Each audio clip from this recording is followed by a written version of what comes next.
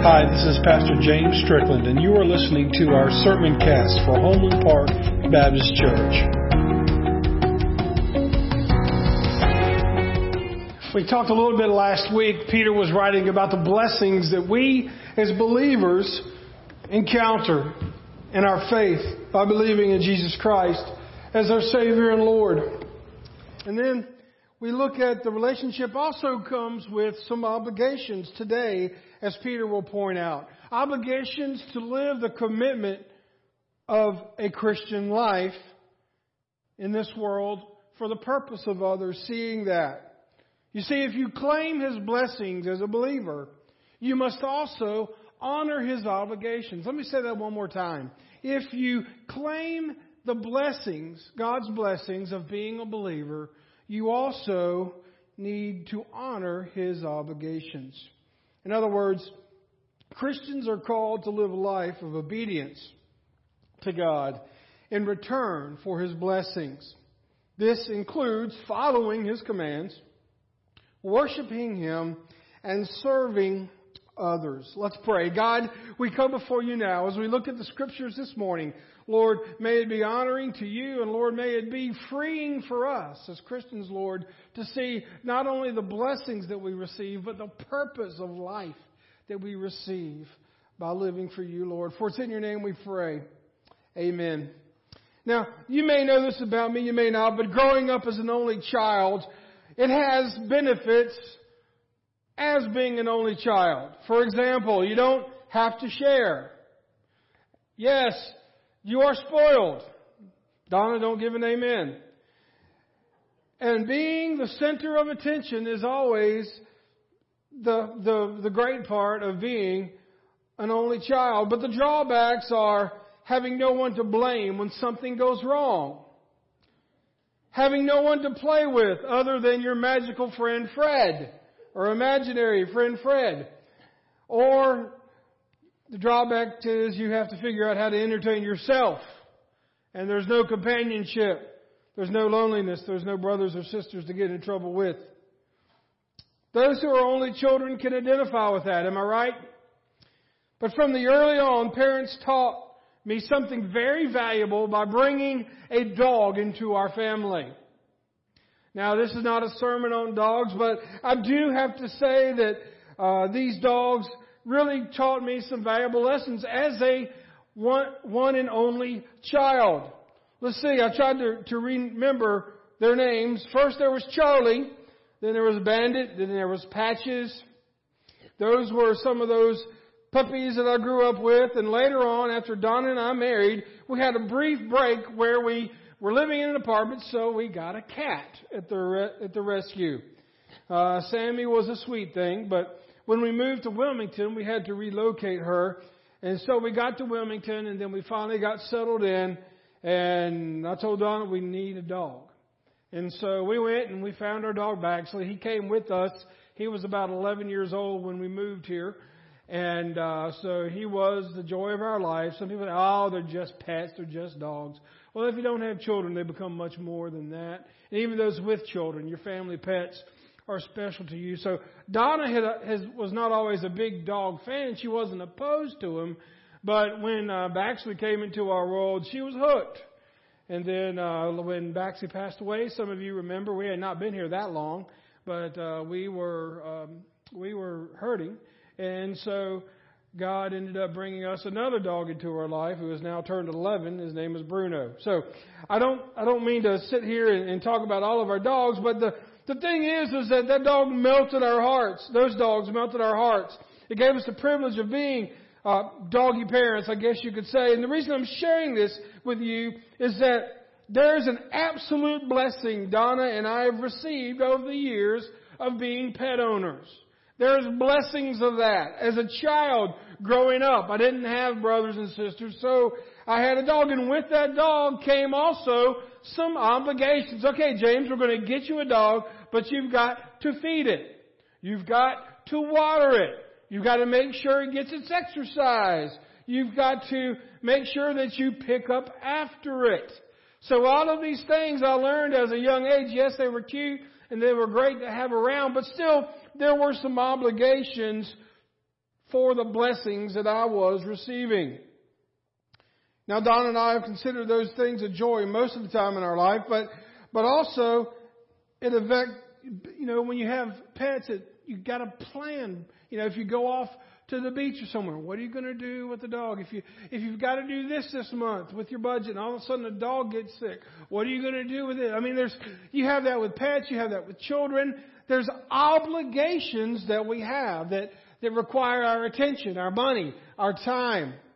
And so as I look at the word obligation, there's a definition. Our obligation is this. An obligation is that you are required to do or a commitment that you have made.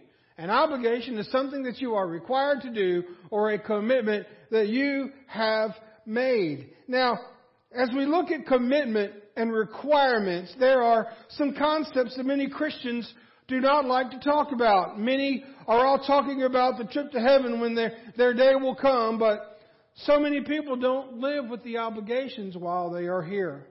Did you know in 2023, 14% of couples in the United States were unmarried and cohabitating, living together?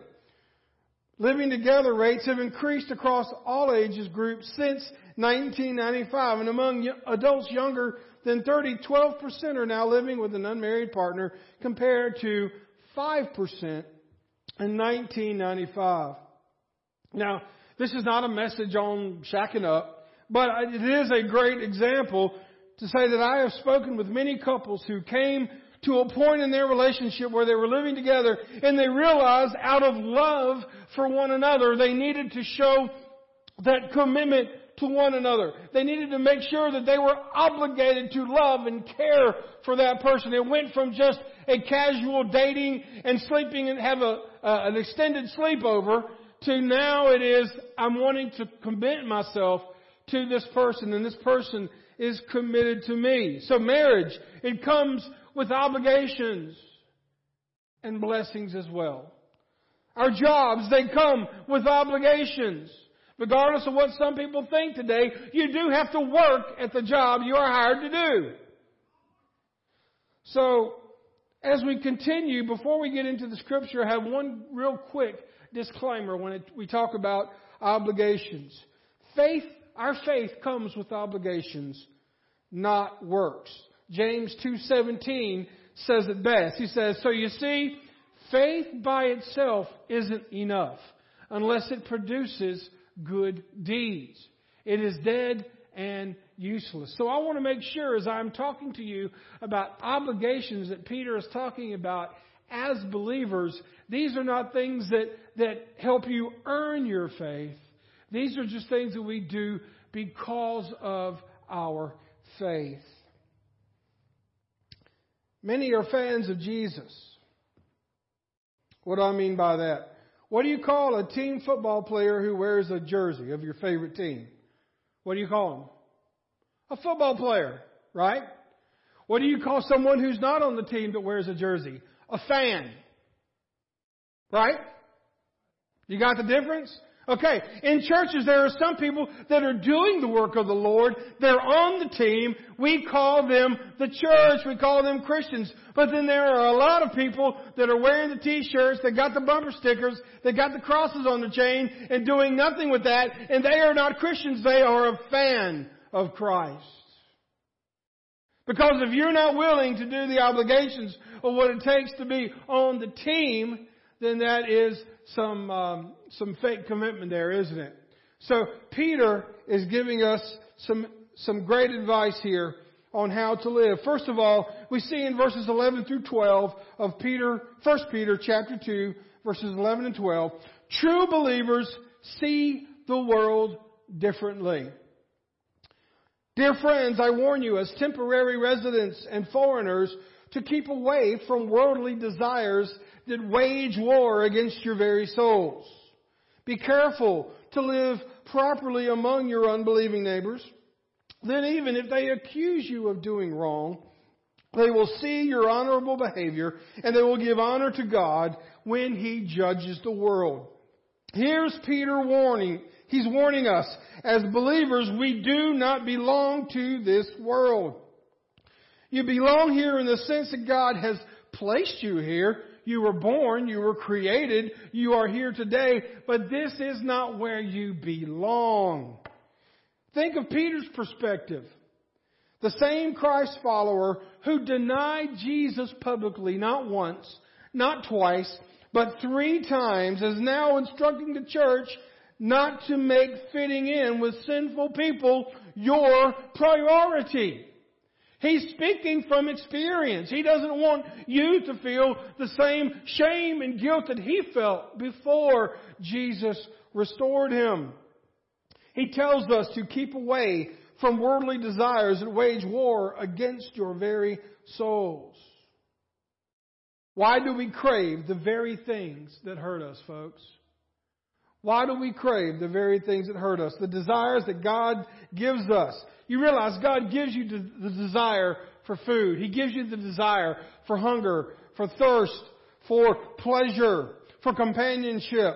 All these things He has given to us, and He's given us in His Word the way that we need to fulfill them. There are God's ways, God's plans, God's will for the ways that all of these urges and desires that we have, God gave us to them so that we would desire Him. But yet Satan perverts those desires to make it where we want to satisfy them in ungodly ways. He uses our own momentum against us. And we have all these desires. You go back to the garden, right? Where Satan through the serpent asked Eve, did God really say that? Surely God wants you to be happy. That's what everybody says today. God wants you to be happy. No, He doesn't. He wants you to be holy.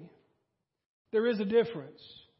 But yet the world thinks that that's all God wants us to do is to be happy. But yet we try to satisfy our desires in ungodly ways.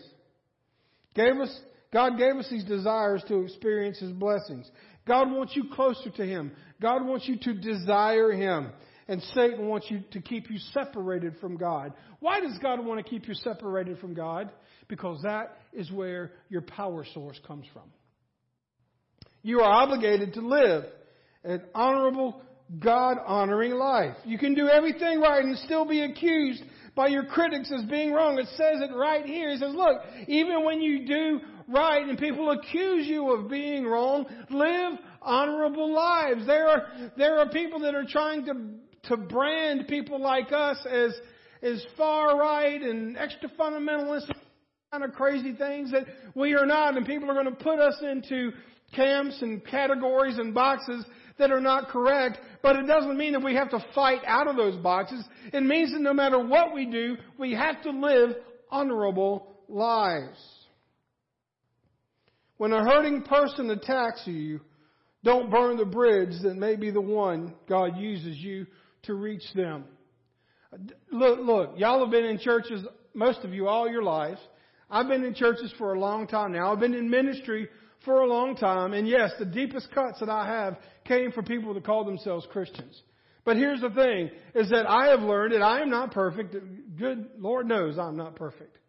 But I have found out that sometimes when people, parents, or whoever lash out at you, sometimes you're the figurehead of whatever their problems are. And I can't tell you the number of times where in my spirit I wanted to do one thing, but the God tells me to live an honorable life the next. And it always built a bridge to when something else came down the road in the future, there was an ability to talk, to pray, to honor God with that relationship. God wants us to do the same thing with our family members, with our work relationships, even with our social media presence. So what we see here, I would call a life point number 2, is that your honorable living will be a witness to others that will either bring the lost to Christ or judge them. That is what Peter says here. Look, you live an honorable life. It'll either encourage somebody, even maybe some of those that are attacking you. But if it doesn't, in the end, your honorable living will be what judges that person. Folks, you are not judged by your peers. We live for peer pressure. When we were in school, middle school, high school, what the peers thought of us, that was king. And even as we get older, some people still, we all want people to like us, but sometimes we put the fear of man over the fear of God. And Peter is saying not to do that. God sees your honorable behavior. Look at verses 13 through 17. You are obligated to respect authority. Now I'm going to meddle a little bit here. Well, I'm not. The Scripture is. I'm just going to read it kind of like a golfer. I'm going to talk about it where the ball lies, if you know what I mean. He talks about respecting people in authority. And he says, for the Lord's sake, not for your sake. For the Lord's sake, submit to all human authority. Now, just for those of you that like to get into translations, all means all. All authority. Whether the king as head of state or the officials he has appointed. In other words, either for the man or those people under him. For the king has sent them to punish those who do wrong and to honor those who do right. Then look at verse 15. This hit me like a ton of bricks. In the New Living Translation it says, it is God's will that your honorable lives should silence those ignorant people who make foolish accusations against you. How many times have you said, I just want to find God's will for my life. I'm praying for God's will. Here is God's will, folks. I'm going to save you a lot of therapy and a lot of Bible searching. God's will is that you live an honorable life. That is God's will. Like they used to say back in the 90s, whoop, there it is. That is God's will. It's God's will that your honorable life should silence those ignorant people who make foolish accusations against you. I love the word ignorant because it means that they don't know any better. How many times have you prayed, God, show me your will in situations? Well, this is it. Whatever you're thinking about, whatever you're perplexed about, whatever has got your heart aflutter, live an honorable life. Whatever your response is to what you're seeking in God's will, live an honorable life. It sounds so simple, doesn't it? But when it's so hard. He says in verse 16, for you are free, yet you are God's slaves. So don't use your freedom as an excuse to do evil. Respect everyone and love the family of believers. Or some translations say, love the brotherhood and fear God and respect the king. So he's talking about respecting authority. He says, fear God and respect the king. He didn't say respect God and fear the king. Don't put the king before you. There are going to be people in the next election that think that their political party or their person that they voted for, if they get in office, they will be the savior of the United States. There are people in other countries that elect political leaders thinking, this is going to be the one to help us get back to where we need to be. Look, we've got to vote. We've got to be citizens. We've got to do what we have to do. We have to respect our authorities. But at the end of the day, we fear God first. We submit to earthly authorities to honor God, not gain the approval of others. You see, in Peter's day, a devout Jew would not recognize any king but God and refuse to pay government taxes. That's what the Jews of that day thought. They felt that any ruler that was not of Jewish descent had no right to tell them what they should and should not do. Especially under Nero, who was a ruler of the Roman Empire at the time, he was known as being extremely cruel to Christians. And so here you had this group of religious Jewish people that said, we're not going to pay our taxes because we don't feel like we should. What kind of witness is that for your neighbors that are paying taxes?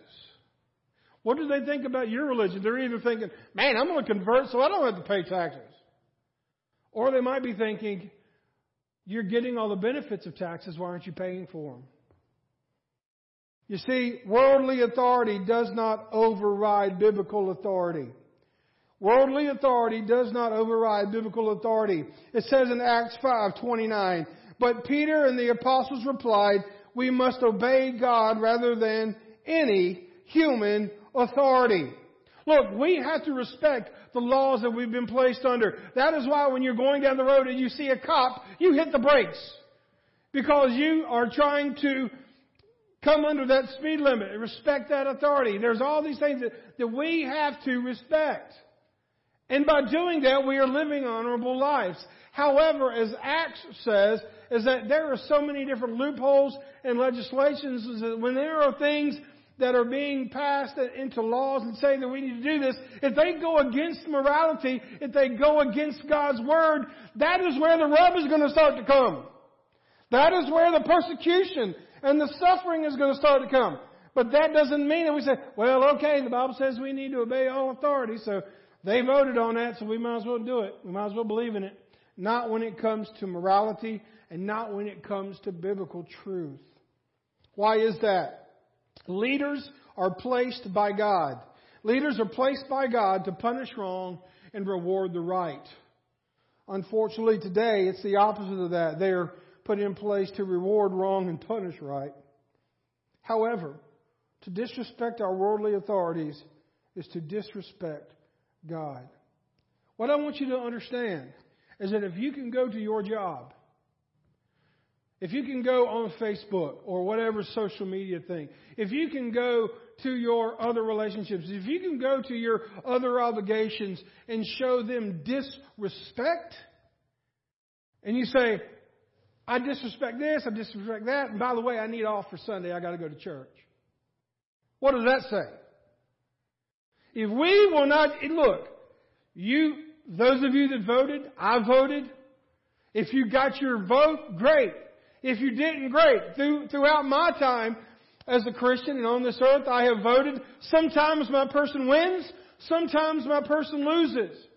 But I pray for the President of our United States, regardless of what party they're from, regardless of where they stand on issues I agree with or don't agree with, let alone, we got to understand that every position from the President on down to the Home and Park Water Commission, every person that is put in place by the hand of God. And as a Christian, to show disrespect in that way is to show disrespect for the Lord. I'm not saying we don't need to stand up.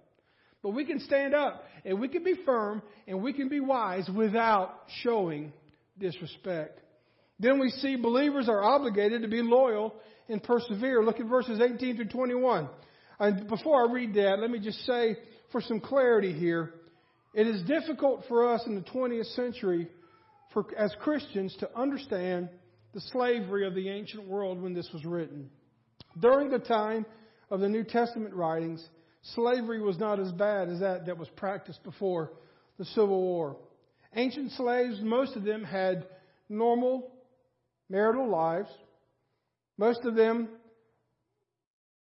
that were sold into slavery was for a period of time as a way to get ahead in the world. We call that employment. We call that getting a job. But much like someone who would seek to get a job or a career today. So don't put your thoughts of what happened before the Civil War into what this text is saying. It says, verse 18, you are slaves, and you must submit to your master with all respect. He is your boss, and you must do what he or she says. Right? Do what they tell you, not only if they are kind and reasonable, but even if they are a jerk. That's not what it says there, but it says, but even if they are cruel, show them respect. For God is pleased when for God is pleased when, conscious of His will, you patiently endure unjust treatment.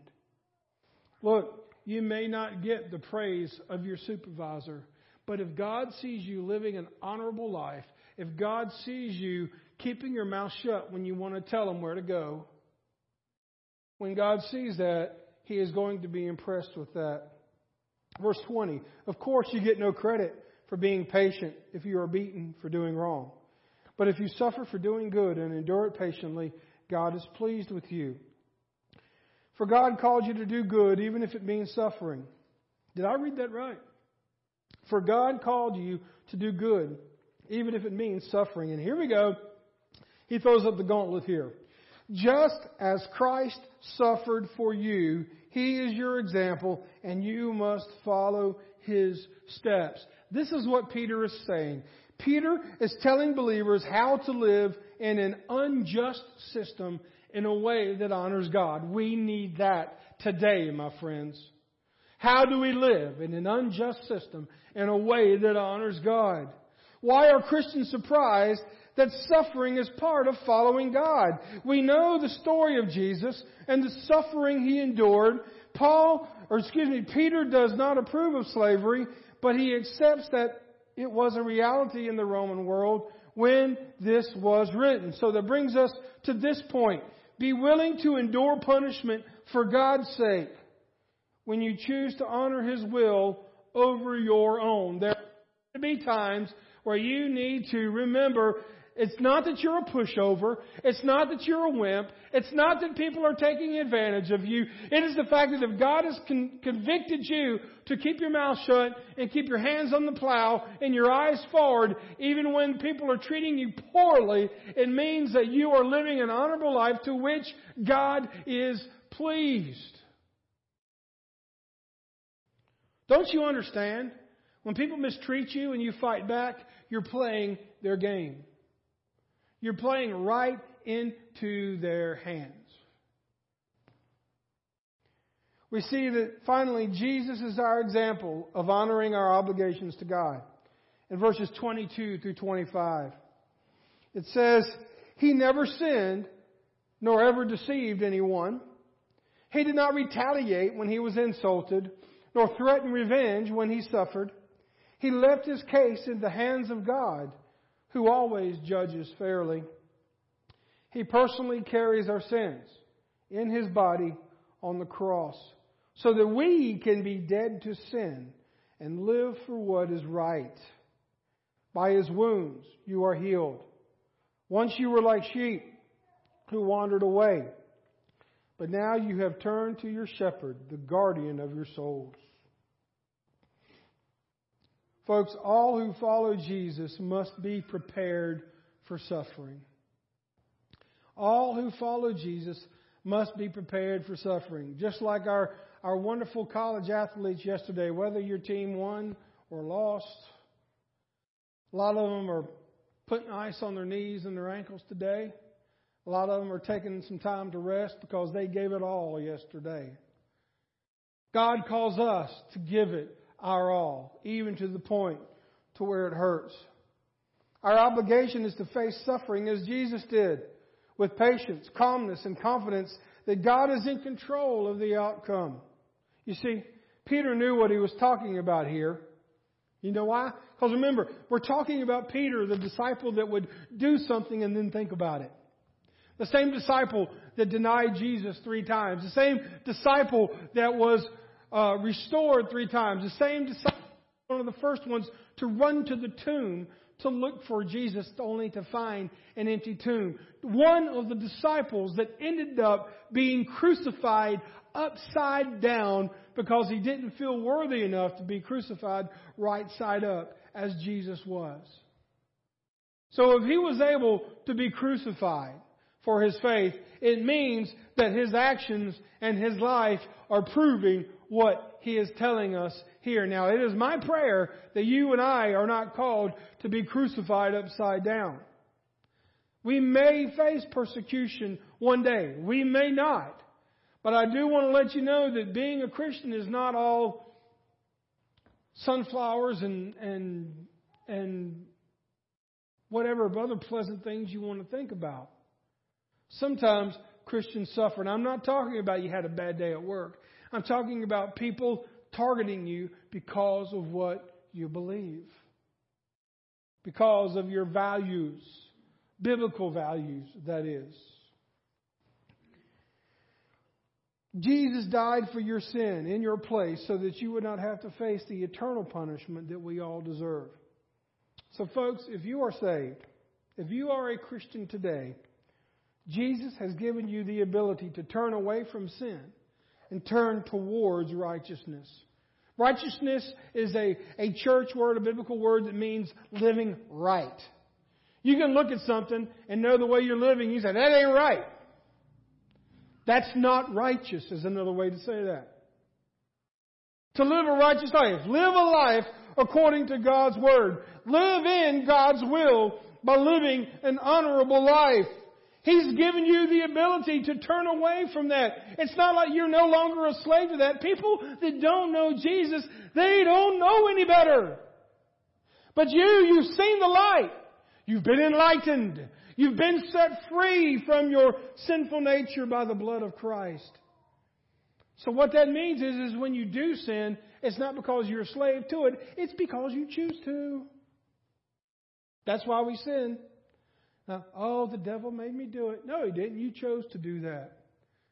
We went yesterday to get some ice cream, and I ordered some ice cream, and I thought to myself, I told Donna, I don't need to be eating this. And I didn't, but I did. I'll have to go to the gym this week and work that off. And I will tell myself while I'm on the treadmill, how does it taste now? But the truth is that we do choose whether we live an honorable life or an unhonorable life.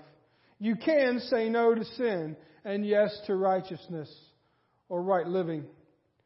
You can say no to Satan's will for your life and yes to God's. Because I want to let you know, Satan does not fight fair. And as it said in verse 11, sin is waging a war against you.